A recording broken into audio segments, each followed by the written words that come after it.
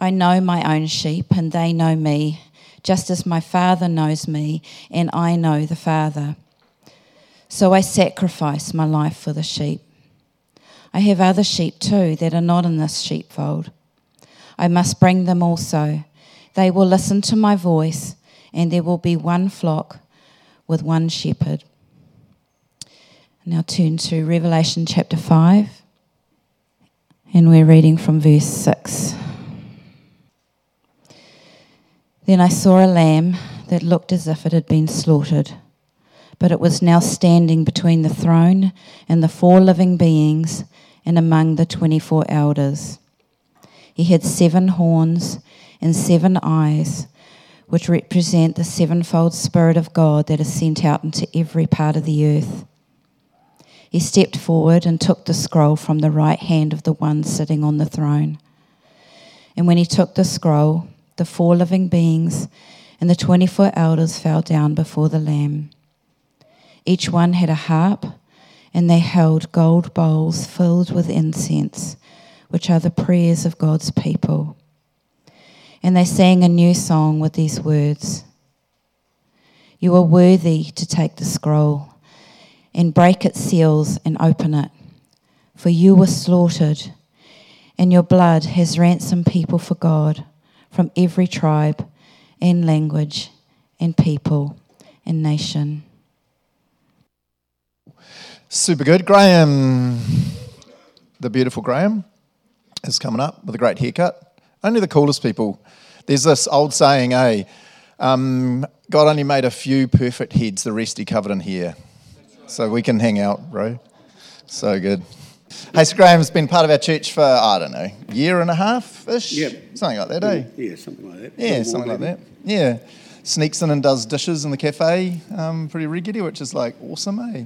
And yeah, real good preacher of the word, and was a missionary in the islands for, I don't know, like 30 years or something crazy, eh? Nearly 40. 40 years? Nearly. I didn't think you were that old. I was trying to be nice. Thank you. Nah, all good, eh? Hey, let me pray and then I'll get out of the road. Yeah, cool. Yeah. Yeah, Almighty God, we're not here to look cool or, I don't know, tick a Jesus box and get out of here and feel all good about that. We're here because we want to learn more about who you are and who we are in relation to you.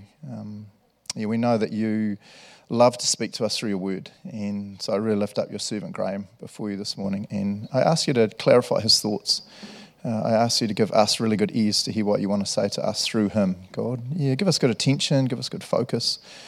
Help us to listen to Graham, but help us to have that deeper ability, because we're indwelt by your Spirit, to listen to you. What are you saying to us personally as you speak through Graham? So, yeah, guide his thoughts this morning, God. Yeah, help us to really hear you this morning. Yeah, I pray this in the name of Jesus. Amen. Amen. Amen. Thank you, Craig. Yeah, thank you. This, for me, has been really difficult because, like we just said, I was a missionary for many years, and I know there's folk here who are also missionaries in the past, and there are folk attached to this church, to Agora here, who are doing mission work also. But as I sat down and started to prepare for this, I found it really difficult because I was going down so many rabbit trails. You know, it's such a broad subject, and it's so much central to the character of God that, and it touched my life for so many years. Not only rabbit trails in the word, but memories kept coming back to me. So anyway, the result of all that is this. I want to talk to you today about mission, but perhaps in a way that we've not thought of. You can see Karen up there. You don't know Karen, but Karen was from Barstow in America, California. She was a prison officer, member of the Baptist Church. She decided to sell her home, quit her job, and went to Iraq in the middle of the trouble to work with the women there, who, of course, suffering so much in the war there. And she was shot dead in Mosul. Now, she's one of my heroes, but, you know, you wonder what makes a woman like Karen tick. Why would she do that? I mean, it's crazy. She had a good life. She was serving God back home in her own country.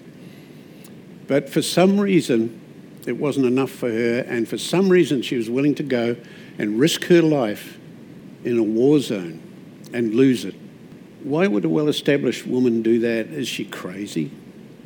I mean, most of us don't really see beyond just the struggle we have day by day to get through the issues that we all face with our families, our job, our finance, politics, economy, everything just presses in on us so much. What about this man? You've probably heard of this man, John Chow. He'd been trying to reach members of an isolated tribe on an island called North Sentinel. And he made 2 attempts to land there, and they drove him off with their arrows, and on the 3rd attempt he was killed. Not so long ago, 2018. There's a young man, loved the outdoors. Look at him in his picture. He's in the mountains. He's not on a tropical island. Why would he do such a thing? The world was very critical of him, and so were some Christians. I mean, leave these people alone. They've got their culture, they worship their ancestors, they live with nothing, just leave them in peace. But he saw beyond that. It's pretty extreme. John was somebody special. But you see, both Karen and John, to me, highlight one of God's imperatives that we so often overlook as a church. There's an aspect of God's character, God's plan, and an imperative, not just this church, but I think so many churches lose sight of. And that's what I want to talk to you about this morning. We think of missions as something that a church does or that people do. People say, well, I give my money to a church missionary society, or I support this, or I support that, and I pray for this, they're on my prayer list, and that's all good, that's important. But actually it's not enough, it's very superficial, because mission is what God does. It's what he does, it's what he's doing, it's what he intends to do, and it's what he wants us to be involved in. And he taps us on the shoulder, some of us, Karen, John, and others, even me. He tapped me on the shoulder, and he calls us away from what you and I would regard as a normal life to be part of his plan. So God's people have to be involved, and that's what Joe's read for us from John 10. I am the good shepherd. I know my own sheep and they know me. Just as my Father knows me and I know the Father, so I sacrifice my life for the sheep. I have other sheep too that are not in this sheepfold. I must bring them also. They will listen to my voice, and there will be one flock with one shepherd. That's an imperative. Jesus said, I must. And if Jesus says, I must about something, surely for us as his people, there's a must for us too. I must. I must bring them also. Now, at that time, he was probably referring to the house of Israel and people outside of Israel, us Gentiles. But it doesn't just stop with Gentiles in his immediate area or even in this area. He's talking about the nations around the globe. I must bring them also. They will listen to my voice. There's another thing about Jesus. He knows they will. And that's enough. That's enough for me. That's enough for Karen, enough for John. That's enough for us. Jesus must. They will. So what are we doing?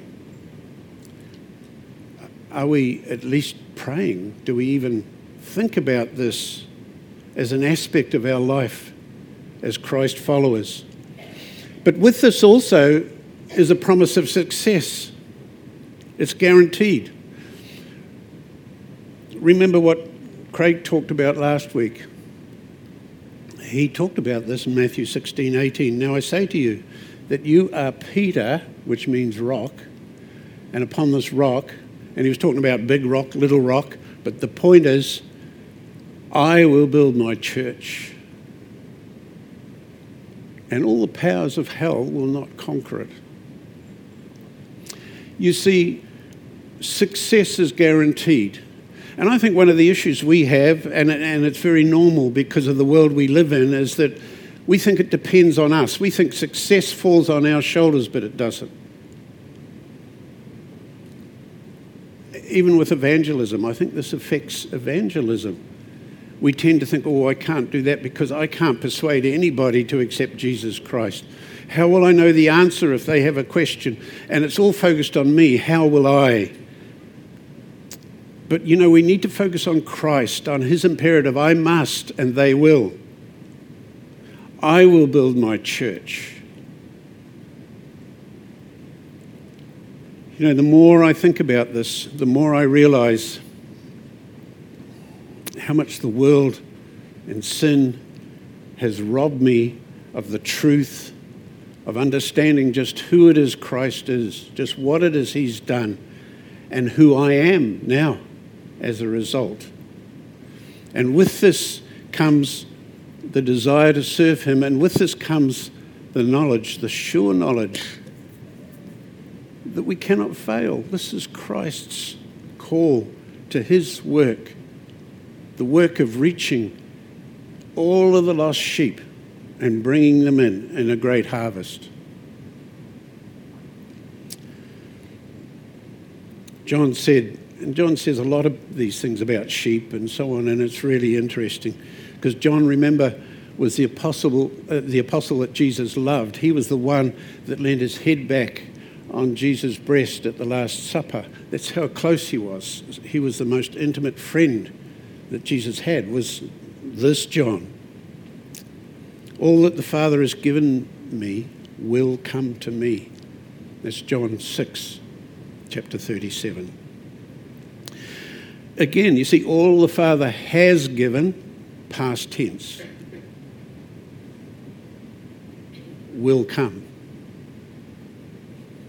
They're already marked out. You see, my job as a missionary, I spent many years in the islands and I was involved in all aspects, from planting a mission, a new work where there was nothing, and building it and identifying locals and training them and seeing them do the work of God amongst their own people. And for me, I was not an evangelist. I didn't lead many people to Christ directly, but what I did was I helped to plant a church that was vibrant and alive amongst a people who knew church as something dead and legalistic. And so the Father had already marked out his people. And when I went, I started to meet them. And I went in response to God's call in my life, but I started finding there were people there who were already like ripe fruit, just wanting to hear about Jesus in a certain way from a certain person at a certain time, and they came, and they're the ones who did the actual work. What an amazing feeling that was, because the Father had given them to Jesus, and they weren't coming to me or to the mission that we had established. They were coming to Christ. The Father has chosen them, said Jesus. I lay down my life for them, said Jesus. I must bring them so it cannot fail. I mean, this is what he's done for you and me, isn't it? Why wouldn't he do it for everybody else as he gathers the nations? Oh, am I going the wrong way? Oh yeah, thanks. John 27, my sheep listen to my voice. I know them and they follow me. I give them eternal life and they will never perish. No one can snatch them away from me, for my Father has given them to me, and he is more powerful than anyone else.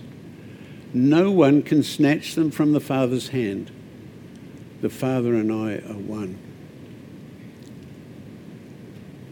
Look at the repetition. John, he's trying to get through to us. Look, follower of Christ, young person, old person, whoever you are, no one can snatch you from God's hand. And the sheep that come through your witness, your testimony, your prayer, your work, your giving, your going, no one can snatch them. Because I, said Jesus, I am building my church. So if Jesus infallibly saves his own, then his worldwide saving purpose will succeed. And if I have a part in calling any of these sheep, that will succeed too. This is a radical change of thinking. You know, no longer am I down here thinking, oh God, what can I do? How would anybody listen to me? Why would they listen to me? I had a huge crisis of this when I went to the islands because I felt strongly that God had called me, but I didn't go with a missions organisation. And I went over there, I don't have the language, I don't know the culture. I saw the mess the church was in, where people were attending religiously, faithfully, believing that their salvation was in the church through attending and giving their money, not through Jesus Christ. They didn't know the gospel. You ask the average person what the gospel is. Oh, yeah, I know the gospel. It's Matthew, Mark, Luke, and John. How am I going to make a difference? Look at me. Lord, in case you've forgotten, I'm a sinner. I'm weak. I fail. Why did you send me? Did you make a mistake? That was a huge crisis for me. But you see, I had to learn this. It's not about me. It's about Jesus. It's about saving the nations. It's about, I will build my church. And oh God, thank you. For some reason that I don't understand, you've chosen me out of people who are far more capable than I am. And you've chosen to send me into these people when I don't know their language and I don't have a show of even communicating with them, let alone saving anybody. God, why have you done it this way? Well, the answer is this. Because God has to do it, and he's glorious in their sight when they see him doing a work that they don't understand through a palangi. You know, when God shows his arm to people, when he calls them, he shows himself glorious. He shows himself miraculous and majestic, above and beyond what their expectations are, just like he's above and beyond what my expectations were. And I had a man who came and worked with me, and he was from Morrinsville. He was a retired farmer. And he used to walk around in jandals and shorts. He knew no language or anything either. But he walked everywhere, and he made friends wherever he went, and he became the key person for starting the ministry. He wasn't educated. He was just a farmer. And he would go and help people, and he'd help them fix a fence, and he'd do this and he'd do that. And so the word spread. They were watching us. Look at those crazy people. Look at them. What are they doing? And they began to see the love of Christ through the sacrifice of people like Rob. Rob actually died there. He got ill and he died. And the people so respected him. But because he always spoke about Jesus wherever he went, when he died, there were people who were saying, this is what Christianity's like. This is what God is really like.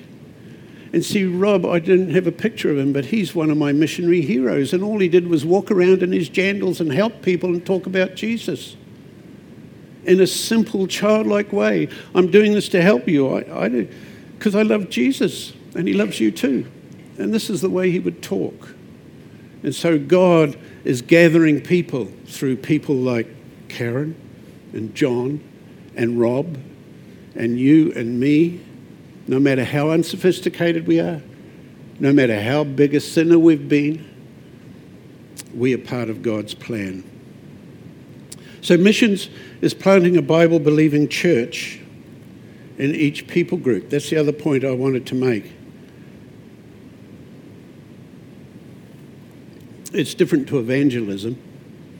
You don't have to be an evangelist. You just have to be obedient. You just have to go. If you're called, you go. And believe me, when God taps you on the shoulder, you know. You may be uncertain at first, but over a period of time with prayer and with advice from other wise Christians, as you seek God about it, you come to the place where you know you're going to be disobedient if you don't. And you know, maybe there's some people here, even just one or two, that God will tap on the shoulder to go. But you see, we can't all go. We've got to have senders. We've got to have people who will pray. We've got to have people who encourage. We've got to have people who will give. In some of the moments in my life where I really struggled with what we were doing, encouragement would come to me in a letter from somebody who had no idea what I was going through. But they would just write and say, oh, I was praying for you and God gave me this verse. And bang, the light comes on. And this is the corporate body of Christ. The head, our head, is saying he will build the church, but we're his body. And so the nations are one. It's always been God's plan. Back in the Old Testament, he had Israel as God's people, and they were supposed to be so faithful to God that the nations around saw the glory of God and would be attracted to God, but it never worked because the people were never faithful. Over and over again, well, if you've read the Old Testament, it's just a recurring theme of God pulling his people up, and then they sin and they turn their back on him again, and on it goes. But in the New Testament, it's different. In the Old Testament, it was like God saying, come to the nations. Now, God is saying to his people, go to the nations. And so we have to be outward looking towards planting a church in each group. The Apostle Paul, when you read him, his missionary journeys, you see this. He wasn't interested in how many people were saved. You don't see that anywhere. But you do see where he leaves a small group of thriving believers who can begin to be the light, the ever-expanding light in their community, in their language, in their culture. So he was a church planter, and that's what missions is. It's got to be to the aim of planting a church. And even though there were churches throughout, I started in Tonga, but I worked in other countries as well. And I was often challenged about this. Oh, but isn't everybody already in church? Yes, but it's not biblical. They don't know the gospel. They're not saved. Very few of them are saved.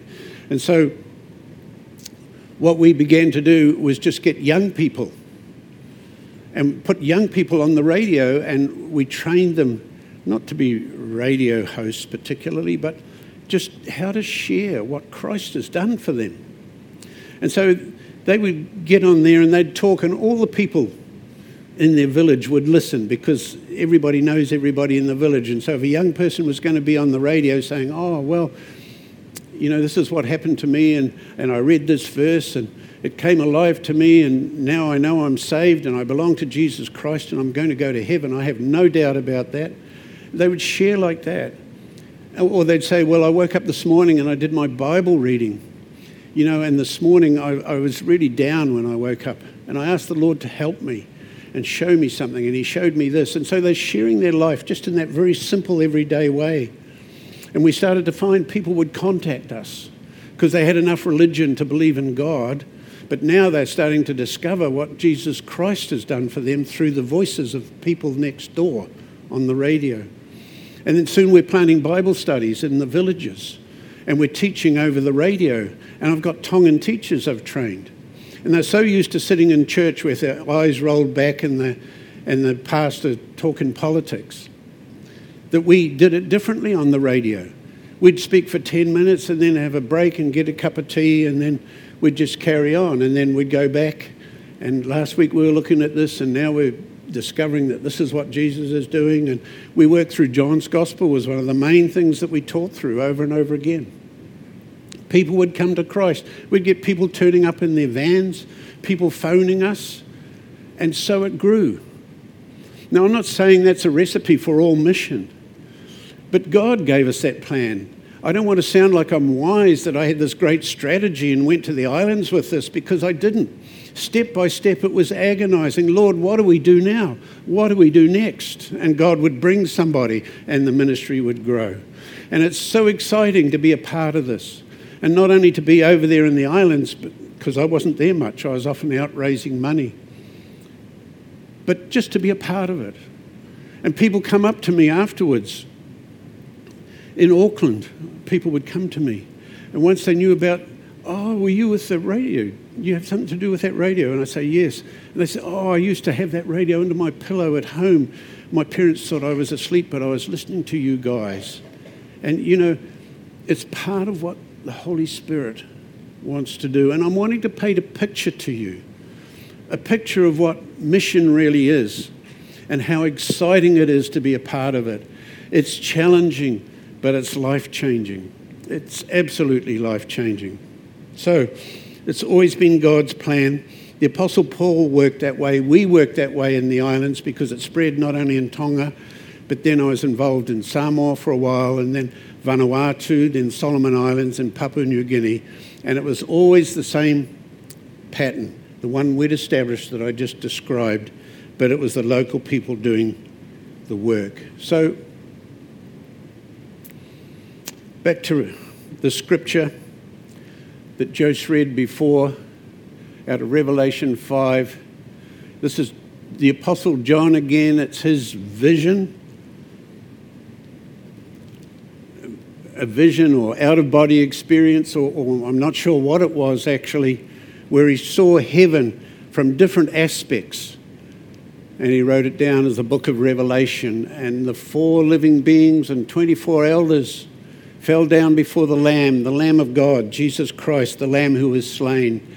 And they sang a new song with these words: "You are worthy to take the scroll and break its seals and open it, for you were slaughtered, and your blood has ransomed people for God from every tribe and language and people and nation." And we know that that is the culmination of all of history, from God's plan way back before creation all the way through to this, to where he's receiving glory from his creation in every language, from every tribe, every people, every nation. Did Karen and John see this? I think so. I think so. Because this is the driving force of mission. This is the why for you and I. When I get there, I want there to be people who say, praise God, Graham had a part in this. Praise God, if Graham hadn't prayed, if Graham hadn't given, if Graham hadn't come, I wouldn't be here. You know, and we can all look forward to that, being a part of this great glory for God. Our awesome God is a gathering God. And that's the thing the church often overlooks.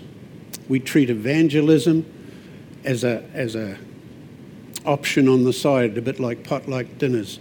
We treat missions the same, but actually it's the core. It's the very heartbeat of God. It's the very point of all of this. It's what he's waiting to see happen so he can close the book on this and we can end up living our life in eternity just like he wants and like what we want. He's gathering. Twice Jesus said, just as I finish, in John chapter 17, his great kingly prayer or priestly prayer before he goes to the cross. Then again in John chapter 20, he says, "Peace be with you. As the Father has sent me, so I am sending you." He spoke that to his apostles, and John 17 particularly makes it clear he's not only praying for those around him, the apostles at the time, but us who follow down through the ages. So missions, what is missions? It's the eternal glory of God. That's what missions is. It's the eternal glory of God in every group of people, language, and nation. Success is guaranteed because Jesus must and they will. It's not optional for us. And of course we can't all go, but we can pray. Like Matthew 9:38 says, pray to the Lord of the harvest that he will send forth labourers into the harvest. We can pray. We can send even from Agora. We can gather around. We can pray for God to send somebody from this body to represent this body. And we can gather around and we can support them. Become senders. Or maybe we can go. Even on a short-term mission, we can go. We've taken a lot of short-term missions to the islands, and you'll be surprised how many of those people, young people mostly we took, how many of the young people have gone on to become missionaries or pastors or leaders in the church. And they point to the mission trip being a defining moment in their lives as God called them to ministry. No, Karen wasn't crazy. John wasn't crazy either. They felt the thrust of the words, "Not of this fold, and one flock of all nations, and one shepherd." They saw the high and holy God, absolutely able and willing to keep his promises and bring every one of his lost sheep home into the eternal heavenly fold. We dare not sit on the treasure we've been given. We dare not. We cannot act as if we were worthy to receive it, but they are not. They are worthy too. I'm just going to close by reading a letter, a short letter, that Karen left. She wrote it before she made her final trip to Iraq. Dear Pastor Phil and Pastor Roger, you should only be opening this in the event of my death. When God calls me, there are no regrets. I tried to share my heart with you as much as possible, my heart for the nations. I wasn't called to a place, I was called to him. To obey was my objective. To suffer was expected. His glory, my reward. His glory, my reward. The missionary heart cares more than some think is wise, risks more than some think is safe, dreams more than some think is practical, expects more than some think is possible. I was called not to comfort or to success, but to obedience. There is no joy outside of knowing Jesus and serving him. I love you too and my church family in his care. Salam, Karen. Father, help us to understand your heart in this. It's not a matter of my experience or my thoughts or my ideas or God. It's a matter of what you would say to each one of us individually. Father, we see that you are a gathering God. You're gathering the nations together for this final day that we were just reading about in Revelation 5. What a glorious day that's going to be. Lord, we want many brothers and sisters with us from all nations, all languages, all tribes, all cultures around the world. Help us to play a part in this. Help us to see, Father, that it doesn't depend on us. All we can do, Lord, is be obedient. All we can do is cry out to you to lead us, guide us, and use us, Lord, for your glory. Oh, Father, help us to see that this has to succeed because it's a must of Christ. He must, and he will build his church, and they will come, and we want to be a part of it, Lord. So speak to your brothers and to my brothers and sisters here today. Show us if there's something that we should be asking of you or we should be doing so we can speed the day when we will see those tribes and those nations glorifying you in heaven. In Jesus' name, amen.